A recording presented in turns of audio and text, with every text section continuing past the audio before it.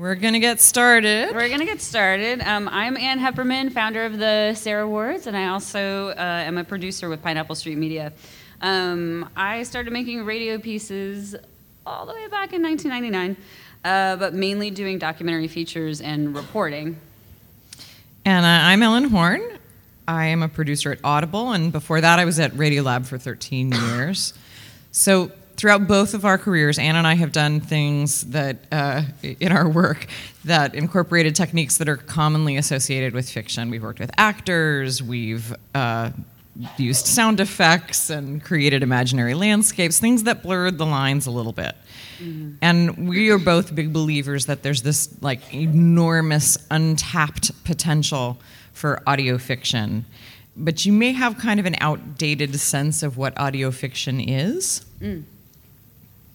It's been raining like this for 4 days straight. No sign of any let-up. You know what that means, Ma? What? A flood, that's what. A flood? No. Yeah. So, I mean, you still hear a lot of stuff like that today, in truth, but unfortunately, I think the image of the radio play with a lot of overacting keeps a lot of us from stepping over the line, the strictly non-journalism line, into a more creative space. And so we're here to tempt you over to the dark side. Come on, there's actually interesting things over here, and there's things that are worth spending your time on, and we're interested in what the things that haven't yet been made. So that's what we're going to try and do, is play you some stuff. Mm-hmm. Yeah, so we're going to give you some concrete examples of stuff that inspires us, and you'll talk to the people who made those things. You'll hear from them, give you some tips, things to think about. All right, let's go ahead and dive in. Yay! First lesson is we're going to talk about how you can make amazing fiction by harnessing the untapped potential of what Hilary Frank calls the tape graveyard. Oh my God, Anne, my tape graveyard. It makes me feel like crying every time I think about it. I have so much good tape in my tape graveyard that I can't use because I never got the other side of the story. So that is Hilary Frank. She's the host of The Longest Shortest Time. She's also a YA fiction author. So we're going to play a piece called Unless We Showed Up in Hazmat Suits, but I want to give you a backstory of how her fiction piece came to be. So one day Hilary was having lunch with a very dear friend, and the friend told Hilary that she was pregnant. And Hilary was surprised because her friend had cystic fibrosis and didn't think that it was in the cards for her. So they got to talking. And I asked her, do you know other people who have cystic fibrosis and have had children? And she said, well, the thing is, I can't meet anyone with cystic fibrosis in real life. I can't meet them in person because we could pass these germs on to each other and it could be lethal. And Hilary's friend told her that the way that she dealt with this isolation was that she would go into online chat rooms and talk to other people who had cystic fibrosis. And there she had actually met a woman with CF who was also pregnant. And Hilary thought that this relationship between these two women would make a really fantastic short documentary piece. She asked her friend if she could do the story. Her friend agreed, interviewed her, and then she went to go talk to the woman who she had met in the online chat room. And the friend at first seemed into it, and she was into it, and then she was less into it. And then she was really I really can't deal with talking about this publicly, the friend. She was like, I'm pregnant and have CF, and my health is really poor, and I just can't deal with this right now. I mean, it's fair, but we've all kind of found ourselves in this situation where you have this amazing tape. She had the fantastic tape from her friend. And really the only way that she wanted to tell the story was about this relationship. She wasn't going to go out and just find another person. So she just held on to this tape, and she thought about this tape. It was tape she didn't want to let go. And then there was a spark. So there was a Third Coast competition for like a short docs thing. Which is a fantastic spark. It was the 2007 Short Docs competitions. If anybody remembers that, 10 years ago, it was their dollar stories where participants had to choose between three objects that were found in a dollar store. There was feisty feminist banter printed, a mug with a feisty feminist banter printed on it, a 4-pack of wooden mousetraps, and an old school bicycle bell. And I decided I'm going to use the bike bell, and I'm going to turn this story into fiction using the real tape from my friend telling this tragic story.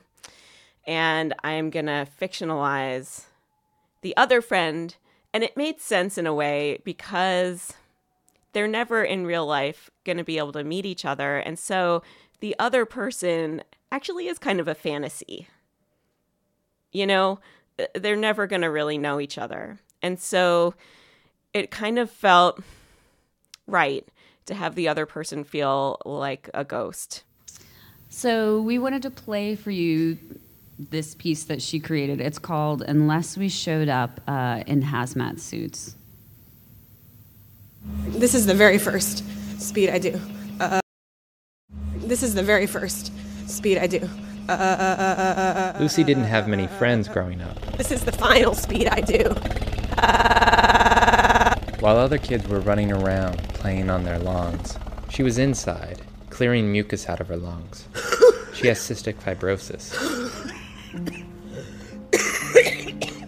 Now Lucy lives in a tiny box of a house on the corner of 2 alleys in Philadelphia. Every day, while she's going through her morning routine, she hears this at the intersection outside her window. The girl who rides the powder blue bike looks like Pippi Longstocking. She's got red braids, freckles, sometimes even striped socks. Each time she passes, Lucy runs to the window. She wants to call out to the girl. She wants to grab her by the wrist and bring her inside for a hot cup of tea. She's the girl who has more in common with Lucy than anyone in the world. That's really kind of the way it is.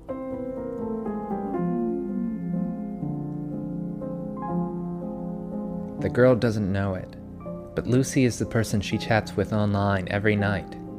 They met a few months ago on a message board for people with CF. We basically found each other through these posts that were about pregnancy. Lucy recognized the girl's braids in her picture right away. And, picked up on the fact that we were both trying to conceive at the same time.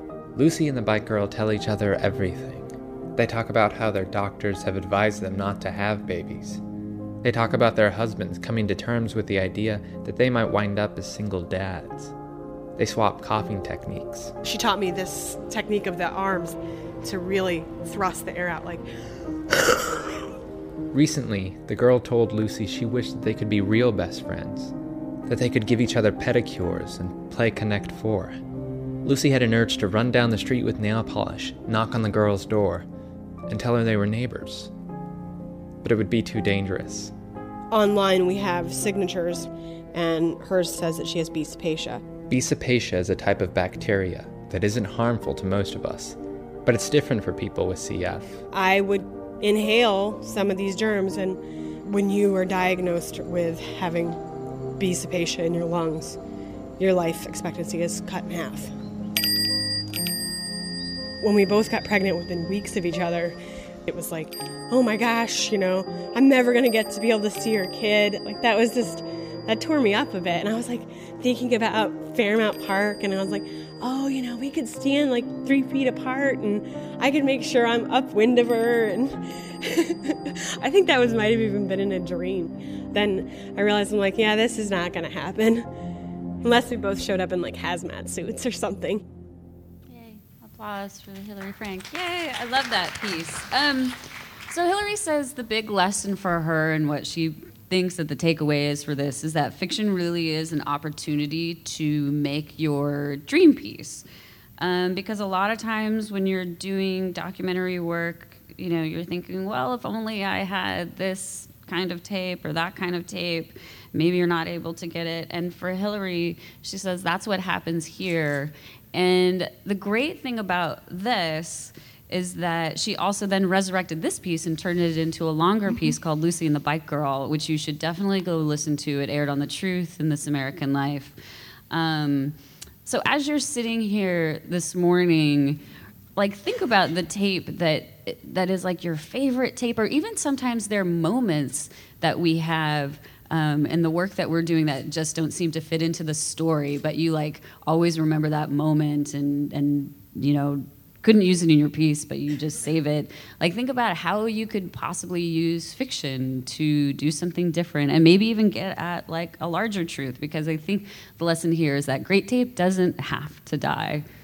It can be brought back from the dead. It can be zombified. So, all right. So Anne has another example that's inspiring a totally different kind of thing. Yeah. So Andrea Salenzi has this amazing podcast called Why Oh Why. It's one of my favorite podcasts. It's from the Panoply Network. I like to call Andrea Salenzi the Larry David of podcasting, because if you listen to it, she's this like heightened version of herself. And for me, I love spending time like having Andrea in my ears. I find it comforting, but at the same time, it feels like I'm standing on a rug that she is about to pull out from under me, because I don't know what's true or not true. And that's because she very specifically, like on the website, in terms of the show description, she says she likes to blur the lines between memoir, documentary, and fiction. And Andrea says that she kind of creates that not stable environment on purpose. Yeah, I think my favorite listening experiences are when Mike Pesca says this thing. God, I wish I could stop quoting Mike Pesca, but Mike Pesca says this thing that like a great radio show is a mix of habit and surprise. So there's like a routine. You're like hanging out with your favorite buddies on your favorite podcast, but then occasionally it's going to surprise you. So I try to do that. And so the thing in Andrea's show that really keeps me on my toes is this guy named Randy. And Randy is an asshole, like really is an asshole. According to Andrea, they met in a bar. He negged her into a friendship, said that she smelled like hay. You can hear all about this encounter. It's an episode called The Quiznos Guy. And for some reason, Andrea finds him so intriguing that she keeps inviting him into her story and studios again and again and again. But the one thing that me and a lot of always people are asking is this one question. Okay, so is Randy real? Yeah, of course. I will always tell you that he's real. Right? Okay. So now, just talking about Randy can't do him justice, so I just want to play a little clip from an episode. It's called, this is a piece from Randy's Meemaw Died, which won Sarah Awards last year. And here's some background on this story. Randy has showed up in Andrea's studio high on speed, or Benny's, as he calls them. His grandmother has died, and Andrea's kind of letting him talk through the grief and through the drugs.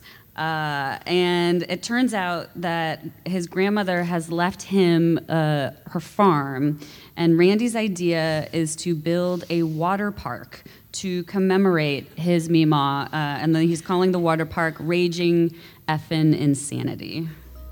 I don't know much about drugs, but I Googled speed and side effects. It turns out that in addition to making him irritable and hyper, it can also make someone highly detailed. Extra specific. Written in fancy lettering, cursive lettering, SS Randy. So for the adults, there's going to be a swim-up pool, which is the absolute Bartenders are also going to be in bathing suits. Do you know what a flume is? Flipping the glasses like they did in that Tom Cruise movie, Born on the 4th of July. That's where the huge wave pool is going to go. You see where it says beach? Mm-hmm. That's going to be an indoor beach, and that's going to be called Mini OC, Mini Ocean City. Beach has an A in it, just to... No lifeguards. There definitely won't be lifeguards. I'm going to train dogs who can swim and who can sense danger. When you see lifeguards... This is the only part of your plan I like. I mean, I think it'll never happen, but I do like the idea of a little dog lifeguard. Right, because when you see lifeguards, what do you think? You think danger, right? But it's not... No, I think person who's there to save your life. No, it's depressing. You just think like, oh, here's another guy flipping around a whistle with a white rope. You know when they do that? I hate when they do that. So it's... And they're always they're always looking at their watches, and They're always sitting under our umbrella. No, So you'll have a fleet of little Portuguese water dogs. no. They'll be bigger because they're going to be. I'm assuming that there are going to be a lot of fatzos there, which you will find anywhere. So you cannot just have small dogs. There'll be big dogs, medium dogs, and small dogs. They will all be trained to save lives. But Randy's family has other plans. So the other side wants to just leave it for a public park and picnics and things like that. They want to sell it back to the state.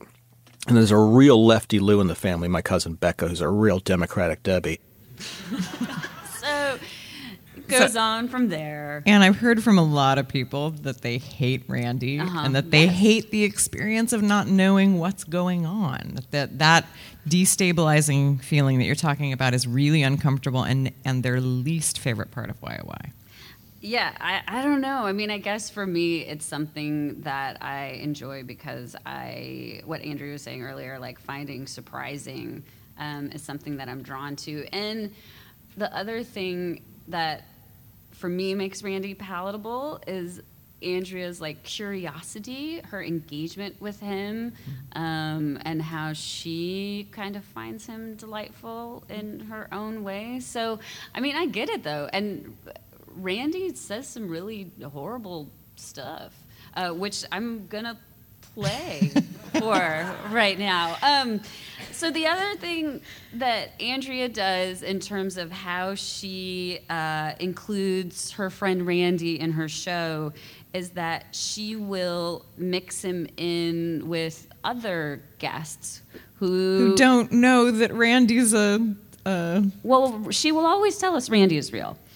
So, and I have I've crossed my heart and made a promise to Andrea that I will also say that Randy is also real. But let's just say, I'm trying to wink here, I'm not having a twitch, that Andrea is deploying Randy in with the group of all very, very, very real people who don't know necessarily who Randy is.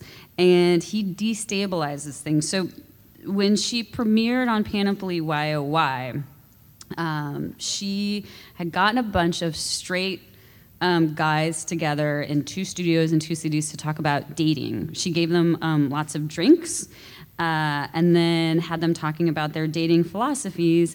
And she also included Randy, who I feel like in this clip, Randy kind of basically ups the misogyny ante. So people have been hooking up without apps forever. This is new shit. And he's not alone. You know, I have to be honest with you. I've been listening to this. I don't deal with any of this nonsense. I usually deal face to face.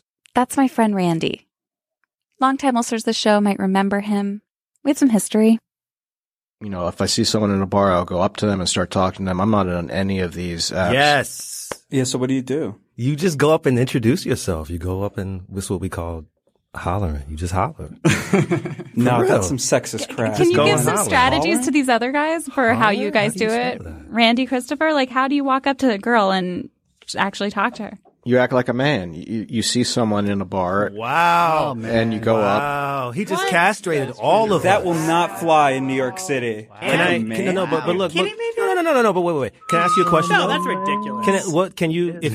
If you don't mind sharing, can you walk us through the last time that you don't have to name any names, but like how you did it, the last person that you walked up to like a man? Yeah, it was last weekend. I was at Club Secrets in Ocean City, Maryland. That sounds not like far strip from club. He was at the strip club. You drop some ones, you can holler at anybody. Whispers. It's not a strip club. Was she in the thong and some clear heels? So as you can hear, Randy changes the tone of the conversation. And what Andrea says specifically in this one that was interesting was that guys who she thought were kind of more on the, I don't know, a little bit like quieter side, didn't have as much bravado, like Randy kind of brought out this very much big bravado element in them. I also recommend listening to that. It's called Single Straight Guy Focus Group. And you can hear how Randy just kind of really changes the conversation. But the thing, again, like I was saying earlier, the thing that actually works for me, even though Randy is a really just horrible person, is how much Andrea delights in their conversations and how she challenges him in specific ways. And I think that, too, you hear her delight in making this and using Randy. And so this, for Andrea, is like her big advice in terms of making fiction. Sometimes you just need to do the thing that entertains you. One of the biggest mistakes I hear all the time is someone trying to please some imaginary person who they imagine is just like the average of all listeners and making all their decisions based on what that imaginary person would like. And I think if you're not enjoying what you're making, then there's a problem. And so Andrea, as we were doing this interview, she actually decided that we should call Randy and get his advice. So Randy, what is your philosophy about audio fiction? My philosophy of audio fixation? Fiction. Like when people aren't just doing reporting on NPR or something. I know you don't like NPR. Like when people are making... Yeah. NPR. I consider NPR to be fiction, so I hate it, if that's your question. Why you ask me these questions? Anne says that this is being played in front of a big audience in Chicago right now. Chicago Hard Rock? It's the Third Coast International Audio Festival. So it's a bunch of like audio geeks who listen to our show. And what advice would you give to the people in the room right now about how they can make their audio more surprising and funny? You got to tell jokes. I mean, not modern jokes, but jokes, you know, with a beginning, a middle, and an end. And I'm really good at that. And, you know, you can find these on the internet. They have hundreds of jokes on the internet if you want to go there. But I would not be afraid to be yourself, too. I mean, if you don't like something, like I don't like NPR, I don't like lifeguards, I don't like scented soap, just be honest about it. And don't try to hide behind some sort of veneer of fakeness. Tell it like it is. I don't know. All right, so there you go. Takeaways. Keep people guessing. Do what entertains you. And according to Randy, tell jokes. They are all over the internet. Now we're going to go into another piece that also blurs the line between fiction and nonfiction, but it is in a much more serious way. So this switches gears a bit. In 1981, NPR aired this 90-minute program about the People's Temple cult in Guyana. That's Jonestown. It's named after Father Jim Jones. After worried family members of cult members organized a visit, they brought some U.S. officials and press, and the members of the cult killed a U.S. congressman and some members of the press there. The whole thing quickly unraveled, and over 900 people in Jonestown died, a mass suicide. They drank cyanide. This is drink the Kool-Aid. That's what that refers to. So here's the thing about this NPR documentary and why we wanted to play it for you. It's hosted by longtime All Things Considered host Noah Adams, acting like a cult member and a surviving eyewitness. Can you imagine that happening on NPR today? Mm-hmm. So I wanted to know, how did this happen? And I talked to Noah Adams, I talked to Deb Amos, who was the producer, and they told me that they got the tapes from James Reston Jr., a writer and journalist who was working on a novel at the time when Jonestown happened. When Jonestown happened, I knew this was a story for me. I thought, you know, here's an actual heart of darkness that has taken place with a charismatic leader who, you know, recedes into the jungle with his following, and then he goes progressively mad before their eyes. So he hops a flight to Guyana, and he gets there a week after the massacre.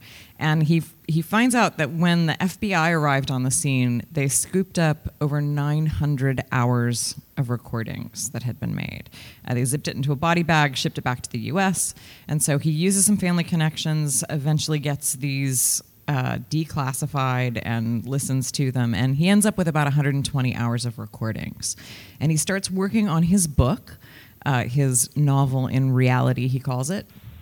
So on we go to the end of writing the book, and at the very last moment, I was listening to a tape recording of Jones at the very end where he was torturing one of his followers. I think, as I recall the follower had been drugged up, and so Jones was posturing and tormenting this guy. And I was taking these words down, and I thought, the printed word just cannot capture the spirit of this particular scene. It goes through the ears, and you have to feel it, you have to hear it. And so let's hear a little bit of Father Jim Jones. Just a warning, it's really intense. Yeah, and this is the actual documentary tape. But don't ever say hate is your enemy. Love has practically caused me to just get you destroyed. If I had hated a little more, just a little more, we would have had a little less trouble. Because I look at my faults analytically. Sure, you got to love principle, but don't say hate is my enemy. What did it say? What's that words? Hate is my enemy. I got to fight it day and night. And what else does the other line? Love is the only weapon. Bull! Martin Luther King died with love. Kennedy died talking about something you couldn't even understand, some kind of generalized love, and he never even backed it up. He shut down. Bull! Love is the only weapon with which I got to fight. I got a hell of a lot of weapons to fight. I got my claws, I got cutlasses, I got guns, I got dynamite, I got a hell of a lot to fight. I'll fight, I'll fight, I will fight, I will fight, I will fight, I will fight. So James Reston walks into NPR with a box of 120 hours of recordings like this and this batshit crazy idea. Let's have a fictional narrator. And they get Noah Adams, the All Things Considered host, to be that fictional narrator.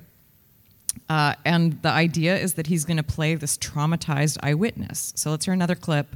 This is Noah Adams' performance beginning it. The relatives back home, now the enemy, now became despised. And at night, the people of Jonestown lined up in front of the pavilion, eager to get to the microphone to testify, to tell Jim and the congregation the best story of what they would do to their families if they had the chance. Just tell us, right quick, one line, what do you think should be done with your relative? I'd like to kill my so-called brother and Bill Aarons for the crap that both of them have caused over these years since they've left. Mm-hmm. Thank you. I think that Mr. Tupper should die, and that I should Mr. Tupper, this always kills me, this family. Mr. Tupper.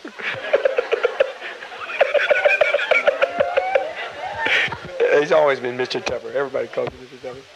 I don't want to know it. It's funny. I like it, Mr. Tupper. Go ahead. I think that I should take a knife and cut Mr. Tupper all up real good, and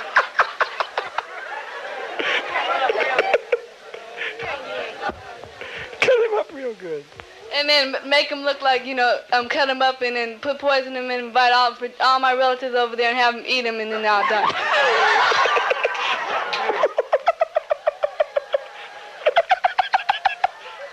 You've been talking to Reb. That's what you've been doing. My mom is a damn fool. I hope I knock the out of her.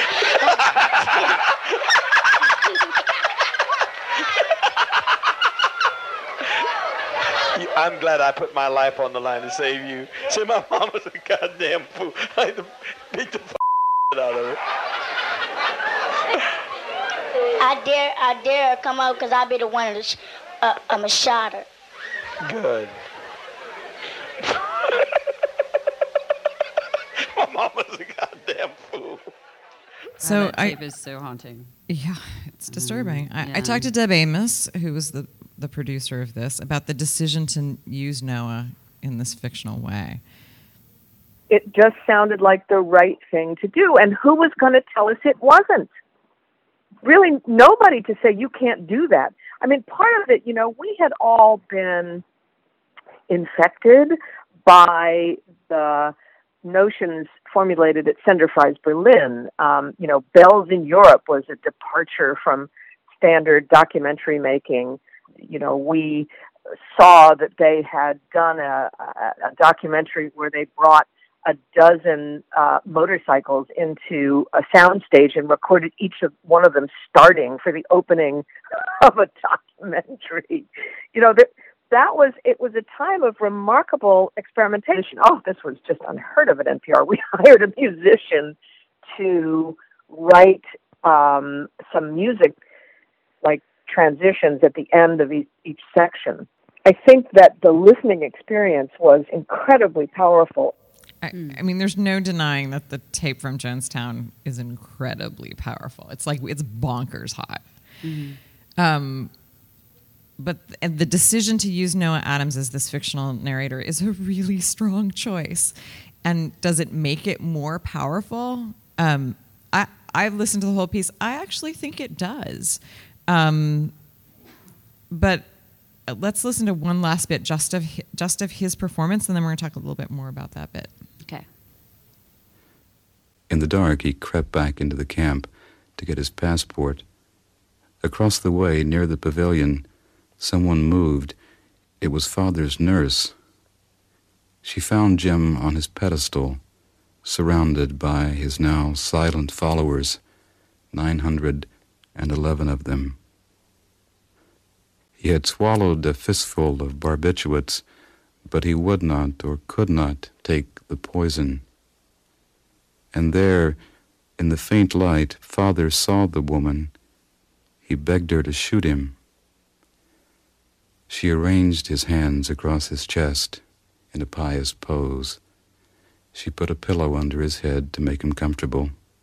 She shot him in the left temple, and then she flung the weapon away in disgust. So, we do want to tell you to channel 1981 NPR with a strong caveat. There was a call-in show that happened after they aired this 90-minute documentary. It was a national call-in show hosted by Bill Moyers. And they didn't know who was going to call in. Family members of the victims is who called in. The ex-cult members called in. And so we have a clip of that. But let me just say something. One of the final, the close of the program, which was most disturbing, was that which said something that has only been said as speculation, and it purported it to represent it as fact, and that was that Annie, my sister, the nurse, shot Jones and then threw away the gun. That has never been proved there, unless Stanley Clayton or someone has come forward. That was speculation which Skip Roberts made. Let me ask Mr. Reston about that, Rebecca Moore. What about that, Mr. Reston?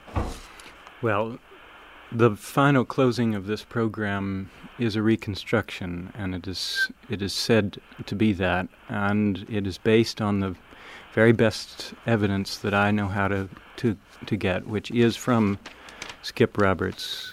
So I think Skip Roberts is an eyewitness, but the point here is, like, it's totally cool to do some off-roading. That's great. But when you do, make sure to map out the ethical implications and really think them through, and think through why it is you've made the choices if you're going to deviate from truth. Now, this call-in show, it was supposed to be an hour. It went 2 hours. That's crazy. I mean, that's bonkers. That's also crazy because they broke the broadcast clock for like a half hour, right? It's for like an hour. I mean, the call-in show is longer than the actual program. But and I imagine the local stations were losing their minds. But the thing that happens in this call-in show is that James Reston, point by point, is defending all of his decisions. And what's amazing is that he's super well-sourced. I got this information from Huey Newton himself. I got this information from this person, this from this person. And he's very detailed about what his thinking was, but he's also on the defensive a bit. And I imagine listening to that call-in show must have been totally trippy, not unlike listening to Andrea and Randy, except about something a lot more serious. Mm-hmm. So the pointer I have for everybody is, like, if you're going to deviate from facts and reality. Expect that there will be confusion from the audience, and be dead clear about why you're doing it.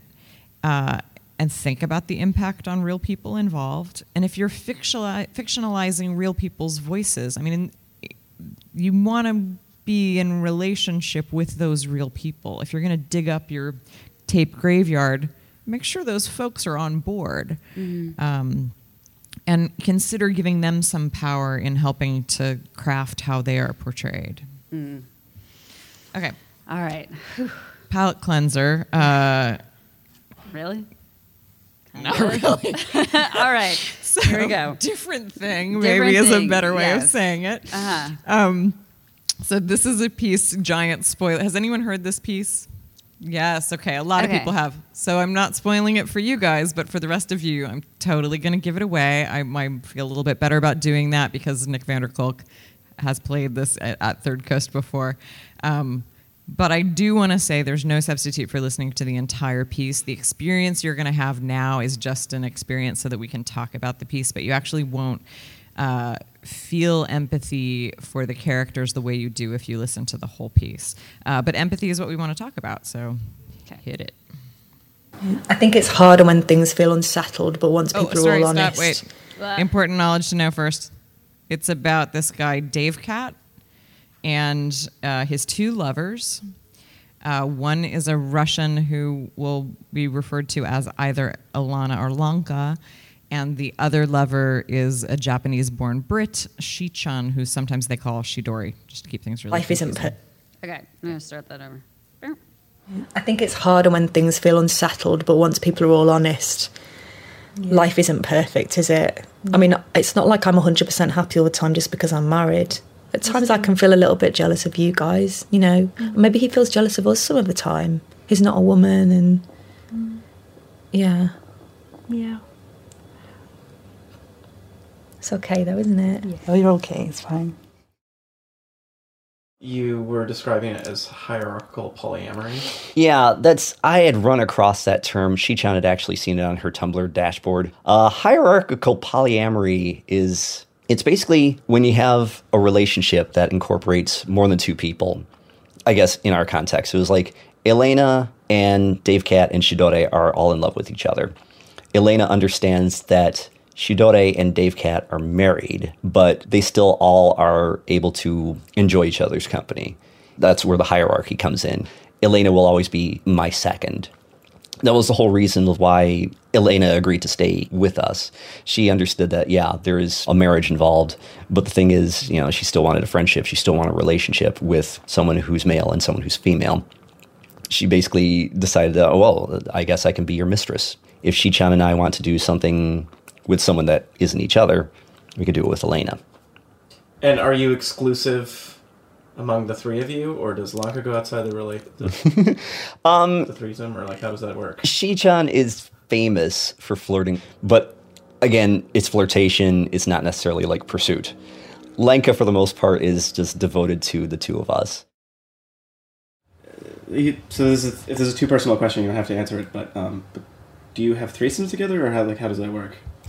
No, we don't. We never have threesome together ever. Because the bed's too small. I'm just not clear on the logistics of it. Who sleeps with who, when? How does that all work? Each of us sleeps with Dave Cat. Alternately, we not sleep together at the same time. And me and Sidore grab time together whenever we can. Mm-hmm. When Dave Cat is at work. Mm-hmm. When Dave Cat is in the bath. He knows. He's cool with it. He don't mind us. And usually I sleep with Dave Cat because my joints sound as stiff as Sidore. Mm. See, that's the thing. It kind of works to our advantage, though, because I say she's the mistress because Elena is more built for sex, whereas Shidore, with her stiffer joints, although they have loosened over the past 5 years, she's more built for love. She has very, as you can see, loose joints. I mean, where you lift her hand and it doesn't stay. I mean, you can barely turn her hand. Mm-hmm. Her hand will not. Yeah, sure. Her fingers are actually kind of broken at this point because the wires that they use in the fingers are not as strong as they could be. But because they've all broken at like the base plate in her hand, right, which is right here. If you put her hand right here. But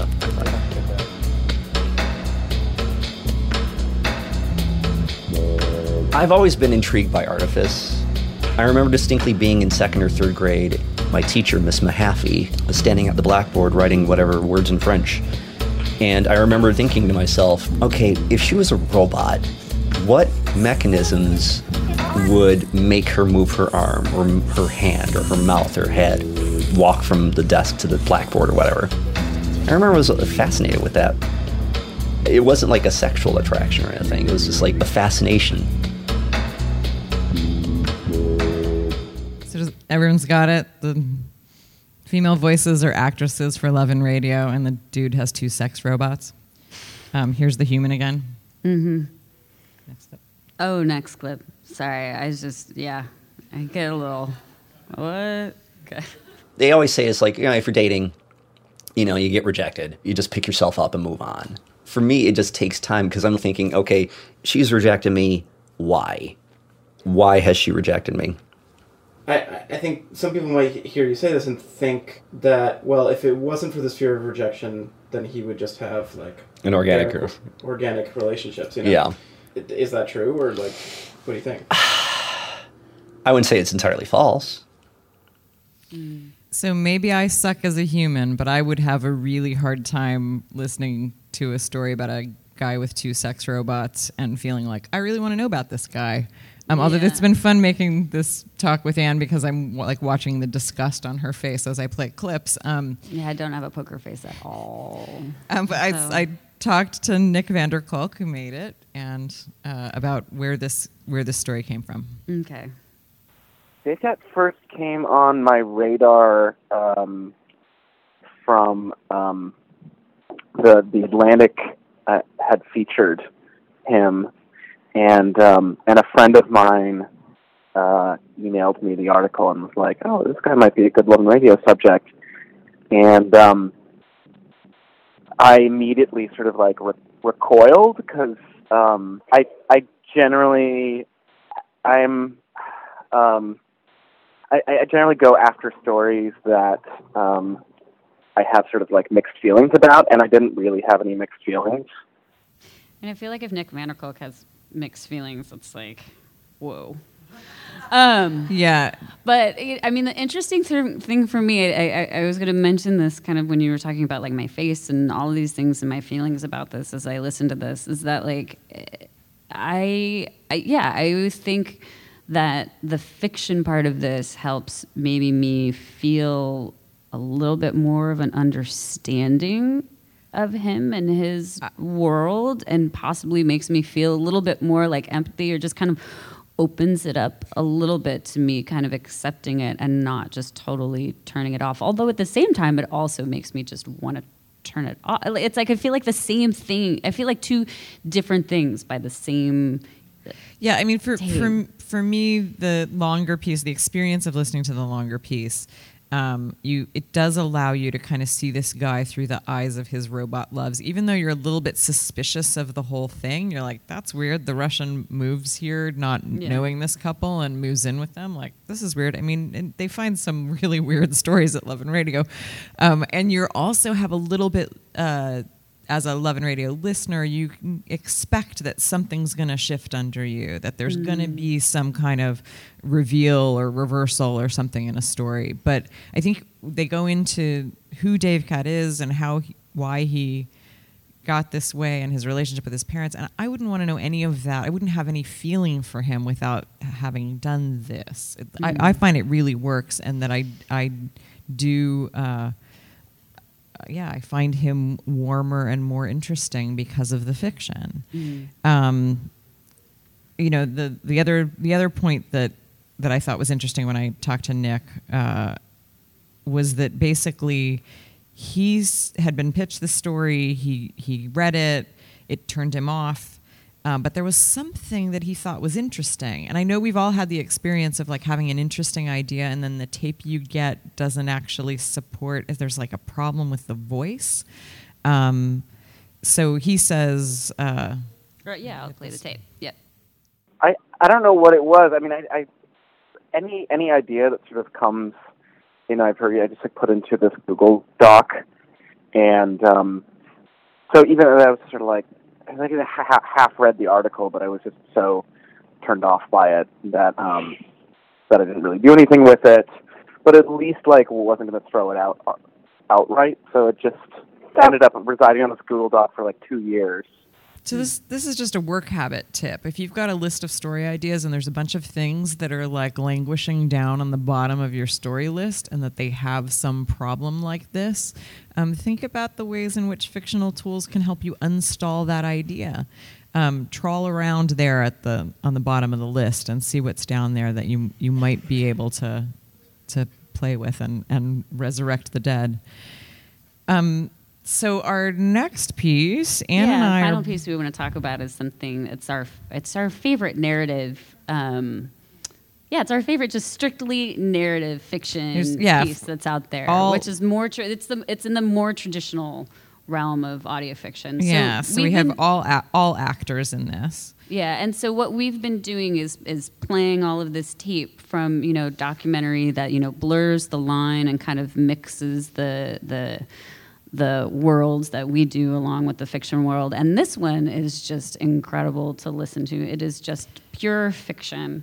Yeah, we think there are some lessons here to inspire us, though, and that's why we're playing it. Yeah. So let me set it up.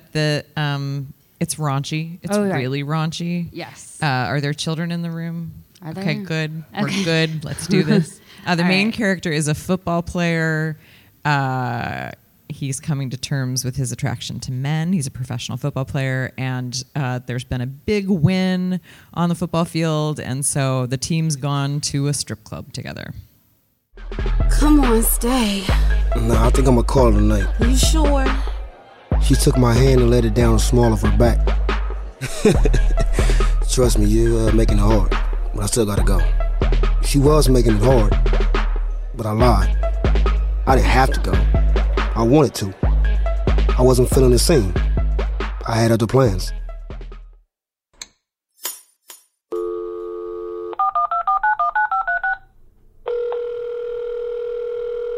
This is Gerard. I felt like I was back in high school blocking my number and shit. I mean, I wanted to talk to him, but I couldn't get my shit together about what to say. And the night was turned out to be a bust. I poured myself some hen and got comfortable.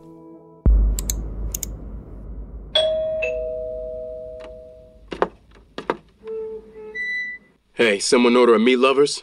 Yeah, come on in. Okay, cool. What do you want it? Just put it on the table right there. You got it, man. Oh, what the man? Is that your Yeah, it's the extra meat you ordered. Yeah, I watch porn. What dude doesn't? So the thing, I love Fruit because I love the narration. Yeah. And that clip too, I love the sound design in terms of that the porn is like super over winky sound design. It's almost like Paul the Flood. Yeah. Like it's really yes overacted, but then you hear the distance between the overacting and his natural narration, which I think is a really nice. There's like nice layers in it. Yeah, and there's a lot that's happening like with this. So like right now, I think I don't know if they're doing a season 3. They have season 2 out. Yeah, so this was made by the same team that made Issa Rae's Awkward Black Girl and now the fantastic Insecure on HBO. Yeah. And I talked to Benoni Tego, who's one of the writers and producers. It initially started as an idea for a web series, but they were having a hard time coming up with the money to do it, and it occurred to him that they could just do it in audio. And before you hear him, I've played a lot of really shitty phone recordings. His is especially shitty, so I apologize. Yeah, he was on the road. He was traveling, so this is the best we could do with the terrible cell connection and my bad recording. So. And I thought about turning this Fruit into a podcast. And at the time, I didn't really know that narrative podcasts existed. I had never heard of it. So to be honest, when I came up with the idea of fruit, I thought that I was creating something for the first time ever. It wasn't until after I started going down the path that people were like, oh, this is what they used to do in the 50s, like the old radio shows. And I was like, oh, this actually has existed before? And they were like, yeah, this definitely has existed before. It was being naive that actually really got fruit off the ground. I mean, I think it's awesome because it's their approach. They just did it exactly like they would do a TV show. And I think that's probably why I like it so much. Like the dialogue is actually sounds like TV dialogue. And let's play the clip about process here. Okay. The writing process was one thing because, to be quite honest, we wrote Fruit the same way that we would write a visual project. There's actually no difference at all. Obviously, there's an idea, and from the idea, we put together a writer's room, and we allow our writers to sit together and basically craft a story episode by episode, so we know where we start and we know where we're going to end. So we had 4 writers on this project, and we gave them weeks to be able to beat out what the season would be and why this would work, but that other thing wouldn't work. There was a lot of revisions. There was 3 or 4 producers on this project, so we were all giving notes. The only difference was with the sound engineer. And I interviewed a lot of people. I mean, the sound designer that we had, he had never done a project like this, but he had done sound design for commercials, video games, and things like that. So I'm struck by a few things. One, oh my God, that's a lot of people. It's 4 writers, 4 producers, a sound designer, and nobody's doing anything they've ever done before. But they're all building on skills that they have. And I think you hear that like creative stretch, that they're all figuring it out and that they're trying something new and that they're all throwing in on it. I think you hear that in the quality of the show, and I recommend you hear the whole series. Yeah, I mean, the thing that I like about it is kind of what Benoni was saying before, is that like part of the reason Fruit got made was because I was naive, and I always try to find that like in myself. I feel like my best work has come about, and some of the best work I hear is when it's like, I don't know what I'm doing, but I want to make it anyway. And I just think that it needs to be out there in the world. And Fruit needed to be out there in the world. And I was like, all right, it doesn't matter if we've never done this before. Let's just like make it happen and just kind of make it without being like, how is one supposed to do this? Like, let's just do it. I'm just curious.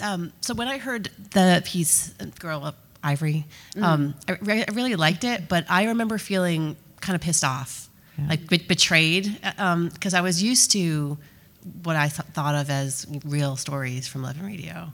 So I'm just curious, like, your thoughts about that. And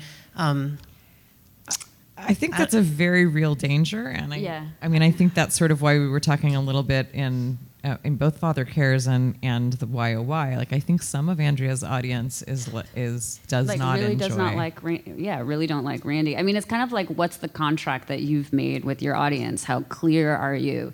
Like This American Life has kind of changed how, like, what the audience expects from them. And I feel like, certain, like, if you have one thing and then you try something else, you might get into trouble.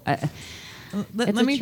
I'm remembering what Nick said when I asked him about that, and one of the things he said was that he tries, if there's going to be a reveal like that, he wants to make it clear. He said in that piece it was really fun watching, like, the penny would drop in different places, but that he had, like, he'd made these little Easter eggs leading up to it, but then he wanted to make sure that there was a very clear moment when it's like, no, dude has sex robots, so that the audience wouldn't be confused. And I think part of that is because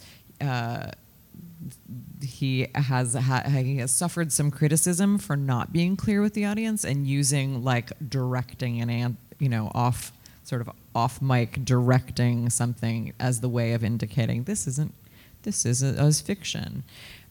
So I think one of the things that he was trying to do in that piece was just to make sure that reversal was something everybody knew and that you couldn't be confused by that. But I've heard a bunch of people have that response to the piece and feel like, how can I trust anything if you might do that to me? Mm-hmm. Yeah. Mm-hmm.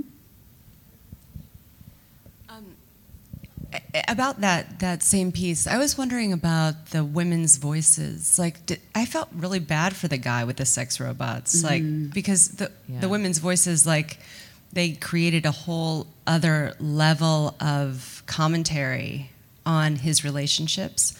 And do you know?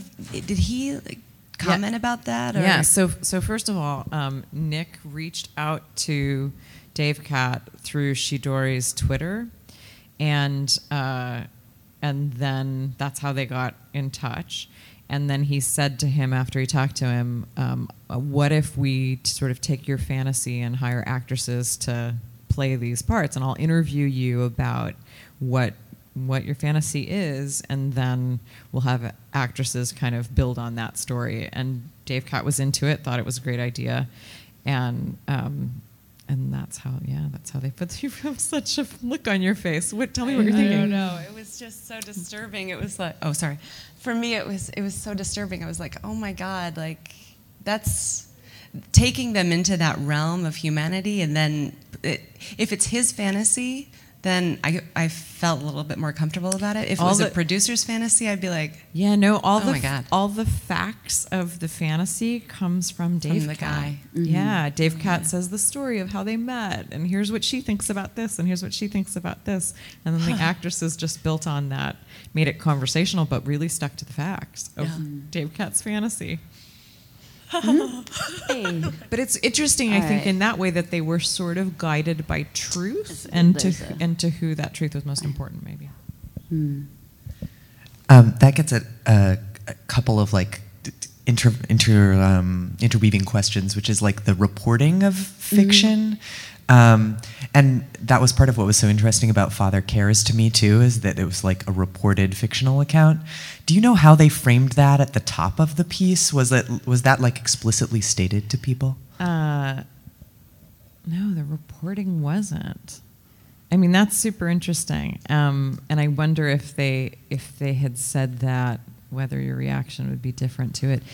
What they do say is that the recordings are real, and that you won't hear the suicide, but it will be described. We're going to do a reconstruction where it's described, but we're not going to hear any sound from that. They did all hear the recording of it, but they don't talk about how deeply reported it was. And that's frankly, when I listened to the call-in show, I was like, oh my God, this is deeply reported. Right.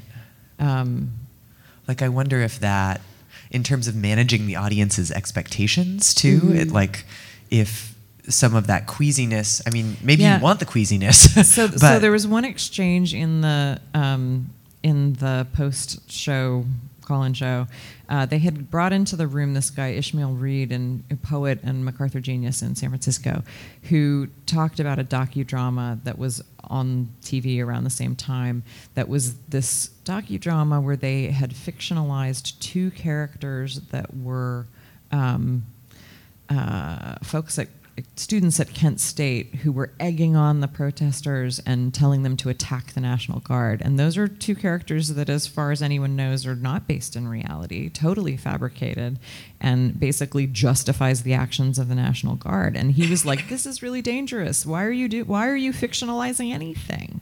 It's a super interesting exchange, and Reston basically is like, I'm not fictionalizing anything important. I have sources, even though this is perspective and I'm not actually sure about the truth. I mean, there are places where he's kind of defensive and pulls back a bit. Yeah, so don't just listen to the piece, listen to the call-in show. Right. This is such a fascinating opportunity to learn in a different way using fiction, and yet for me as a jazz broadcaster, it allows me to add a different palette to how I can revive history, which is so traditionally done and not done with any political or any socioeconomic context. So I'm excited about that. But in a world where fake news is such a buzz term, I worry about the credibility of how the educational opportunity is valued or not valued at all. Any thoughts on that? A lot of thoughts on that. I mean, I think that's sort of like guided by truth. is important, and that if you're going to fictionalize, you need to know why you're fictionalizing and understand the agenda that's driving that fictionalization. I also think, this would never air on NPR today, and I think mostly, Noah Adams afterwards, there's a House Sound piece about this where he talks to Rob Rosenthal, who says, and Noah Adams is saying, I'm sitting at home, getting drunk, listening to the broadcast, thinking, this was not having a good time. And he wonders now if he should have done that at all. So he has very mixed feelings about it, I think. And I think the idea of having, your news person, so at a small station, you might want to grab the newsreader to do some fiction. You might want to think twice about that. It might be better to grab a producer to play a role like that, and to be very clear, this is fiction, this is a fictional reconstruction. I mean, that's the thing for me. Just think about how much you're winking to your audience, or kind of dropping those hints and letting them know. And I mean, also the thing for me when it came to starting the Sarah Awards is I was seeing all of this, these lines being blurred, and I kind of wanted a space for people to be you know what, this is fiction. And I wanted people to admit it. No, you know what, this is fiction. Let's put this here. Yeah, let's not put this on All Things Considered, or on your weekend show or something. Let's put this in a different space. I feel like they can't. Well, no, it just depends. You really have to think about how your relationship with your audience and how much are they going to get. And sometimes people, I don't know, they maybe misjudge their audience and their ability to either understand the wink or want to understand the wink, or anything else? Hello. Hi. So I've been thinking as far as understanding your audience, and what are your thoughts on where the audience is in the world as far as what's going on in the news? And so the first story, the Jonestown story. Right. Yeah. I thought about it, the response to it, as like a War of the Worlds type thing, where everybody thought it was real. The people started to call in, and they kind of got it misconstrued. But it was real. It was. And so the people who called in, they didn't realize it was fictionalized. The people who called in had been really affected. And I think what we don't know is whether people knew that the call-in show was real. Yeah. And then so the thing, the proximity to the time, right? The news, it was it just happened, right? And War of the Worlds, war was happening for real. They thought Germans were coming to kill them, right? So they all left. So I just was thinking about the proximity to what's happening in real life and people's response to that, and then also with damn, I lost the rest of it, but yeah. Okay. So your thoughts about the proximity to real life. I mean, that's the thing, so as much as, I love YOY, and I love Andrea, and I love the fact that, I don't know that sometimes what I'm listening to is true or not. But sometimes there have been times where I'm I don't know if it's true, and I want to know, and I think it might be important for me to know. And so that's just something it's a caution that you should think about, because that's the thing with the call-in show is okay, all right, so we've said here's this fictional, it's real tape, fictionalized narrator, so we've got construction, but then you leave the audience wondering is this call-in show real? So once you start questioning the reality of anything, it's going down that fake news thing, what is truth, and kind of once you start doing that, you just. Yeah, there's a little bit of caution. And while you were talking, and that's all about context. I mean, I think that's all about context. Yeah. I also remember the other thing, which was with the sex robot story. I think we had a little visceral moment back here because it's super close to the Me Too, and we've been talking about sexual harassment and telling people to stop trying to flex our joints, on the street. You should listen to the whole piece, because I think that's actually Dave Cat. The reason he has robots kind of relates to that it's not, human relationships are messy, and he's particularly someone who does not want to impose himself on anyone, and so he's more comfortable imposing himself on sex robots. So we have one, last question. So the Andrea Silenzi piece makes me think more along the lines of Hunter S. Thompson gonzo journalism, and I'm wondering about your thoughts on how this being audio or radio because when you're reading it, is it a different thing than when it's audio? Or, I mean, I think that especially when he was covering the campaign in '72 and like the rumors that he himself was starting about some of the candidates that weren't true, about like Ed Muskie being on drugs or whatever, it seemed to have like created this sort of turmoil in the culture. And so, I don't know, I just wonder your thoughts, print versus audio, and this kind of strategy. Sure. I mean, the main thing that comes to mind is that the people who you might be fooling, their actual voices would be a part of something if you do that. And so, you know, there might be anonymity in a print article that there wouldn't be in audio. Mm-hmm. That's the first thought I had. All right. I think that's it. Thank you. Hi. So I've been playing around with this idea with me and my sound designers that when we make the occasional documentary story that is reality-based, full-on true story, and we build soundscapes and sound scenes that require sound design, we've been toying around with the idea of, instead of categorically reflecting reality in a polished way, to more or less represent the idea of the memory in the way the sound design goes. And I wonder if I'm being a little too weird about it, or if that's just a way to think about how to approach, you know, imagine sound design, like the car engine turning off, stepping out of the car, and that line between being too literal, but the need to be literal to push forward an emotional value of the story. Yeah, I mean, one of my favorite transom pieces, it's an oldie but goodies by Walter Murch. And I can't remember the name of it, but he talks about this idea of the spectrum of design and sound effects that goes kind of from the literal to the emotional and kind of everything in between. I mean, for me, I love the idea, like, I think one of the beautiful things about sound is that you do not need a lot of it to like convey an emotion or get an idea across, you know, and also just play with the idea of how to do things that are a little bit more contextual and not so literal. I don't know, I really like that. So, I mean, I'm also married to an experimental composer, and I go to drone concerts, so I go to the other extreme of things. But like we are at this time, NPR, late 70s, early 80s. You know? I mean, I feel like there's a lot of conventions in sound design.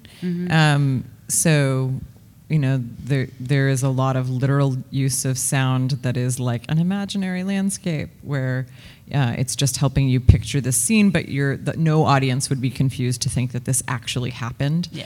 I feel like that's a pretty clear thing that is kind of what you're talking about, and that we've been playing around in that zone for a while. I think that there's it definitely deepens things, but it also can be like there are times where you use that and it's not surprising, it's not helping deepen the scene. It's like a sort of knee-jerk, like, okay, now let's add some sound design and see if it makes things richer. So it can be overused. Yeah.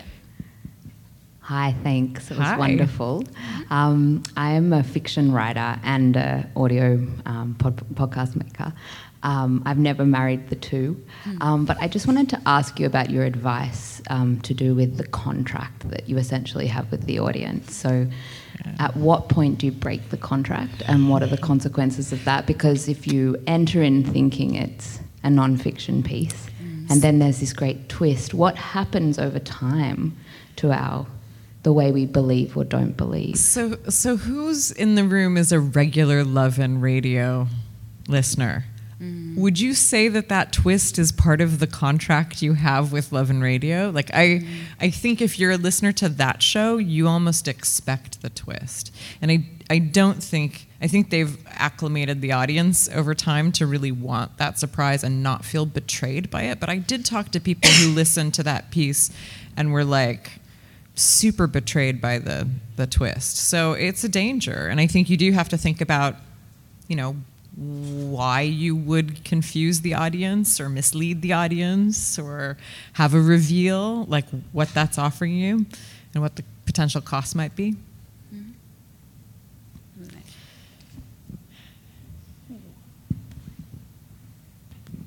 Hi. So I am really excited to try and see, coming from like an audio fiction like producer background and like theater thing, to go and make nonfiction stuff. And there's like this momentum currently to like do that. And so I think it's really interesting that at the same time that's now happening, this is occurring, the Brave and Bold thing. So it's like this big thing that's making a very permeable membrane between the two things. But in talking to some people about like work in the past that I've really loved or things that I've made, I've noticed that there's this thing with people who've only made nonfiction to really look down on fiction, and then to start to then look down on me, and then I can see the conversation shift or end. And it can be very abrupt if somebody didn't know that the thing that I sent them was fiction, if that wasn't clear to them, and they're like, oh, I love that this actually happened, this is really cool. And the second I say that, and I think that it would have been obvious from me sending it to them that it was, I'm really excited by all this transfer, but I like that kind of like sneering at fiction makers is still a thing, and like I don't know how to deal with it, because I haven't really had a whole lot of conversations with other radio makers until very recently. So like, how have you guys dealt with that, with people being like, oh, that's nice? Yeah. I mean, part of it, I think, like when you're sending it to people, I think just, I guess, try and make it clear that this is fiction. Yeah. So like, there's that. Yeah. I mean, the interesting thing in my mind is that sometimes I understand the sneering, just because there's just a lot of kind of conventional, cliched work out there. And I think that, and part of what people are doing, I mean, it's just hard. Like for me, people feel like they have to be in different kinds of camps, right? Like I'm nonfiction, and I think both sides actually do that, fiction and fiction as well. And so for me, what I love is trying to think about how we can cross over, build bridges, because I think it makes both more interesting. And I hope then make that sneering and kind of looking down upon or feeling like you only have to do one kind of thing. I mean, I think I have kind of two thoughts. One is like, if you're passionate about your work, it's about finding your audience, right? And maybe your audience is a very specific audience. Maybe it's not, the people who are sneering at you, right? So, and then I also think there is this sense that fiction is, that it's like less rigorous and intellectual, and it's easy. I was a theater major, and I sort of feel like, oh yeah, I think I know what you're talking about from the way. And then you're working in a production environment where everyone's laboring at 2 a.m. to mount a show, and it's like there's parts of it that are actually pretty rigorous and well researched, and it just depends. I don't know. Good luck. Yeah. And I mean, the keep thing for me is keep playing across the lines. Is that and I think I was practicing this, and I didn't get to see Brian Reed's talk, but for me, it's through great literature, great fiction that I've always found the deepest understanding of what it means to be me or a person, or just come to a more general understanding about this crazy world that we are living in. And those are the kinds of things that I think that fiction can and should do. So, as well as be entertaining and make me want to binge watch it, like 8 episodes of The Golden Girls. I do think it's a real question that like a lot of us are finding ourselves in this moment where what we're putting in our earbuds is largely documentary and not fiction. And so there's why is that? if what I'm watching in movie theaters and on TV is mostly fiction, why is it that what I'm putting in my earbuds is nonfiction? And it's kind of what led us to lean heavy into the documentary stuff here, because I think that the believability and the way that you can kind of become emotionally connected to a character is easier in documentary than it is in performance-based fiction. It's hard. Mickey?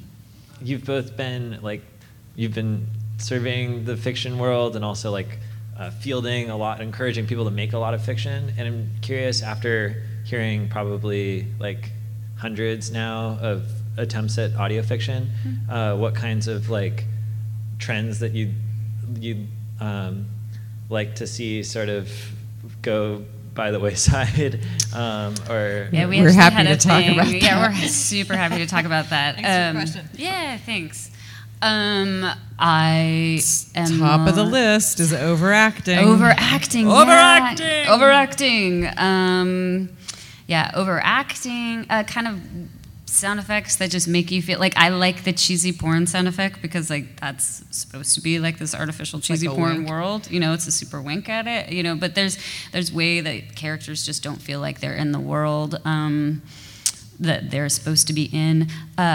Thinking that a celebrity voice is gonna fix everything, and it can make things more great. You can have De Niro in your audio fiction podcast, but are you gonna really think of anybody else except for De Niro? If he's starring in your podcast, I mean, it'll probably be great for numbers, but there's some trade-offs to weigh there. Yeah, what else? I like science fiction. I'm a little tired of it. That's kind of the only thing. For me, fiction, I want to hear a great comedy series. I want to hear a great. It's another reason why I love Fruit, because I think it's one of those well-developed long-run series that isn't science fiction. It's not science fiction. It's not crime. Or fantasy. Murder, fantasy, or things like that. Although there's a lot of great stuff that's out there. So those are one. Michelle, you had a question. For nonfiction producers who have never dipped their toe in this area, what's one thing that you recommend we unlearn in order to try this? Oh my gosh. Unlearn. Well, just that you can't do it, I guess. I mean, just that, if you've been doing it for years. I mean, this is the thing for me. Whenever I try and take on, a new project or try and do something new, or even just, in the work that I'm doing, I try to find, I think Benoni says it, there's something that's really great about being naive. And so I try to find that, even if I have, a large knowledge base, I try to find that feeling again where I just feel like I can do anything and I'm not concerned about this rule or that rule or the audience and things like that. And so I think that's the hardest part. Yeah, I think channel Andrea Salenzi and try to amuse yourself. Try and make something that's really delightful to you. And I think it's not always the case when you're making a news piece that your goal is to delight yourself. Right. So that might be the thing. Mm-hmm. Anything else in the back? Martha. So Ellen and I have had this conversation, I think, a little bit in our room, but film directors will tell you that the three things that make a movie are the script, and the script. Yeah. And you guys aren't really talking about that, and to me, that is the absolute heart and soul of fiction, that it comes from the writing. And how is audio different from that? Well, it's true. You can't, with De Niro, you couldn't, hire an actor, and if you have bad writing, it's not gonna fix anything. But I also think too, even good writing, like with a film, you could still have good writing, but if the lighting is awful, I don't necessarily think that it only comes down to one thing. I think writing is the most important, but all of the other elements too could ruin it, like bad sound design, bad acting. I have students who have written amazing radio pieces, and they're just dealing with their fellow Sarah Lawrence acting students, and it's heartbreaking, Yeah. you know? I mean, so every element, I think, actually really can't, like, good writing is the fundamental part of it, but so is good acting, and so is good sound design. I think the thing that I see is that taking a script, adding acting and sound effects is sort of the model of that 1930s radio drama. And process-wise, you know, most pieces that documentary folks are making you start with an idea, you start to gather actualities, then you structure it, and then you write. The script isn't any less important in that context. I mean, the script's still really important, but you have some other fodder to work with. And so for me, thinking about the writing and the script first is inhibiting.